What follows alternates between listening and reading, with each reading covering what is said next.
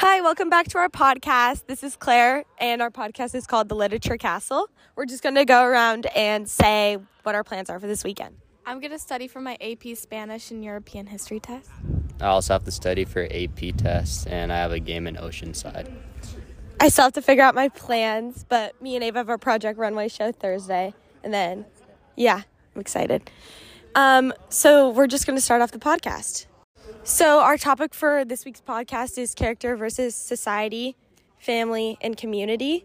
So we see in The Glass Castle that a lot of the children in the Walls family are facing a lot of sexual assault, and their parents aren't doing anything about it, which I think is so wrong. And in that way, they're trying to teach a lesson that if you do are hurt by that or do something about it, it shows that you're weak.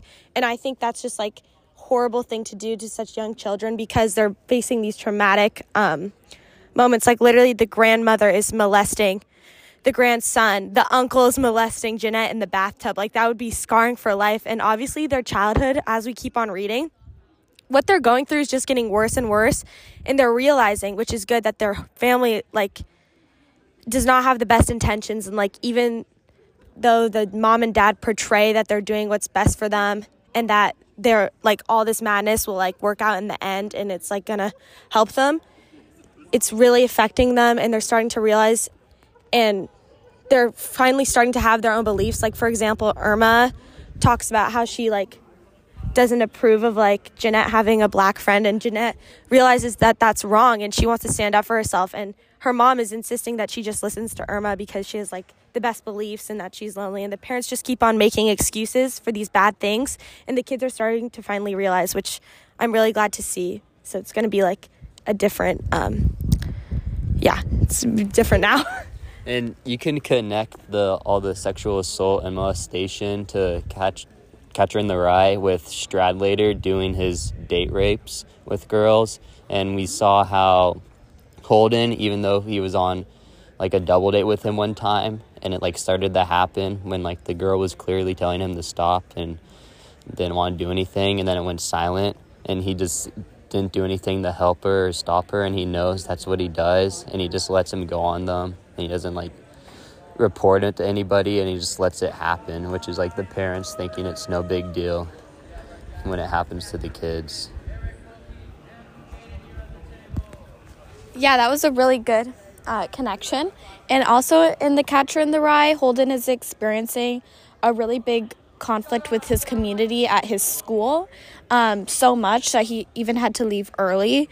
And he's just having problems with society in general. He seems to not get along with anyone. He seems to have a problem with everyone. And he just is obviously disagreeing with his community about their norms, and he's definitely against their norms. He just thinks everyone just is doing everything wrong. But also, he's having, obviously, conflicts with his family, so much that he doesn't even want to go back to their house or call. And I think we're going to see more of the inside of his family when we get to the next chapter and see why exactly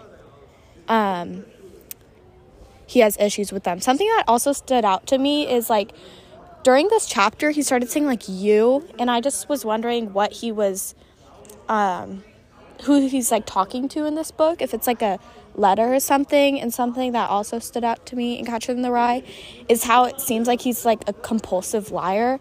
And I wonder if that's, because he's a budding psychopath or something, and that's why he maybe is in the mental hospital. Yeah, that was a great observation, Ava. Relating Catcher in the Rye to The Glass Castle, I feel like the dad in The Glass Castle and Holden in The Catcher in the Rye seem to have a problem with anything and think that their way is the highway. Obviously, you see from Holden's point of view, everything is based off his opinion. All the situations and all the circumstances that he's going through with school and stuff is all based on his opinion, and we don't really see another point of view.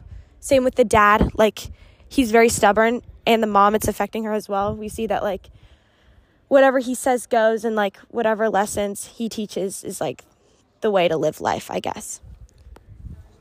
Yeah, and we see someone from Child Protective Services come to the house one day, and Jeanette, she was home alone, and she lied to them and said her parents were both employed, and that how their house was just under repair, and that's why it was like terrible conditions. And then when the family did come back, she told them, and they like all cleaned the house so they wouldn't get in trouble. And like she needed help, and she chose not to receive it there just so she could stay with her family, which like shows how important especially her siblings are to her. But it also shows that like how like brainwashed kind of her parents have made her, and that like I feel like subconsciously she feels like she needs them in her life to like be happy when they're just like holding her back. And you could see that when the mom would have the money disappear, even though she started having more paychecks with her job, and they found her eating like a candy bar under a blanket, and she's buying things for herself, sometimes luxurious items, and she's not sharing it with her children. Also in the Glass Castle, Jeanette seems to have like a really big urge, even though she's, she told CPS and everything to be with the social norms. Like she wants to clean the house, she wanted to do the tires, and she wanted to paint the house yellow. And then her parents are obviously trying to go against the norms because of their own selfishness, but Jeanette seems to really try to fit in with society, and she tries to just paint all by herself just to make her house look better, which is pretty sad to me. Adding on to that point, we also see her try and fit in with the societal beauty standards when she made her own type of braces because they couldn't afford them. And like even though she was saving up money, it was over $1,000, which was just too far off for her. And she made her own contraption that started to work because she had buck teeth. And then also she would always smell. And so even though her uncle had sexually assaulted and molested her, she went back to bathe there like once a week so she wouldn't smell as enough. Because as like she joined the newspaper, which was something that made her happy, one person would make fun of her for how smelly she was. Yeah, also looking at character versus community, we see that the Walls family children face a lot of bullying because of like what they eat. Like obviously they're extremely poor. They can't even afford to get their trash cleaned up, so they put it in the backyard of their house. And they also can't bathe, like we said. They moved into a house where there was like no heating and the water wasn't working, so they had to bathe at the Irma's house.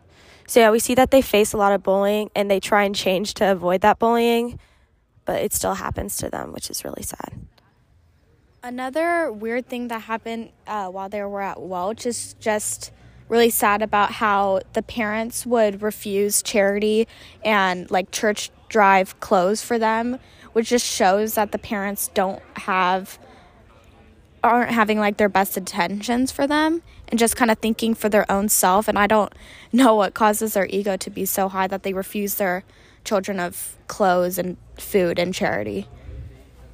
Yeah, one more example of that is when we saw the mom eating a Hershey's chocolate bar under the bed, and obviously she knew that her kids were starving. They were eating cat food and like ham with maggots, and she took it upon herself to eat a Hershey's chocolate bar and didn't even split it with her children. But thankfully the children caught the mom and ended up splitting the chocolate bar for themselves. But that just kind of shows the mom's true colors, and that she just cares about herself and not the sake of her children, and doesn't even realize probably what they're going through and what they're facing every day. And then we also saw that Denisha, as she grew older, it was her mom had a new boyfriend who she didn't like, and she ended up killing him. And then also she was pregnant, and then she had to drop out of school, and nobody was like there to help her. And it like shows how there's this, where they're living, it's like set up for people to fail, and they're not trying to help them out, especially considering that she's black. And that's like her facing society. It's not helping her out at all. Whoa. Hold on.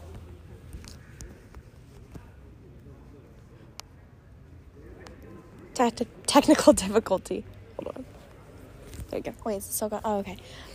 One other thing and really sad thing is that how Jeanette was thinking about what it would like, how whores could get like chicken on the table, which was just really disturbing. And I wonder if that rooted from her sexual assault. And it was just sad how she was even resorting to that, thinking those thoughts because she just wanted to have food. I think that wraps up our podcast. Thank you so much for listening. Thank you.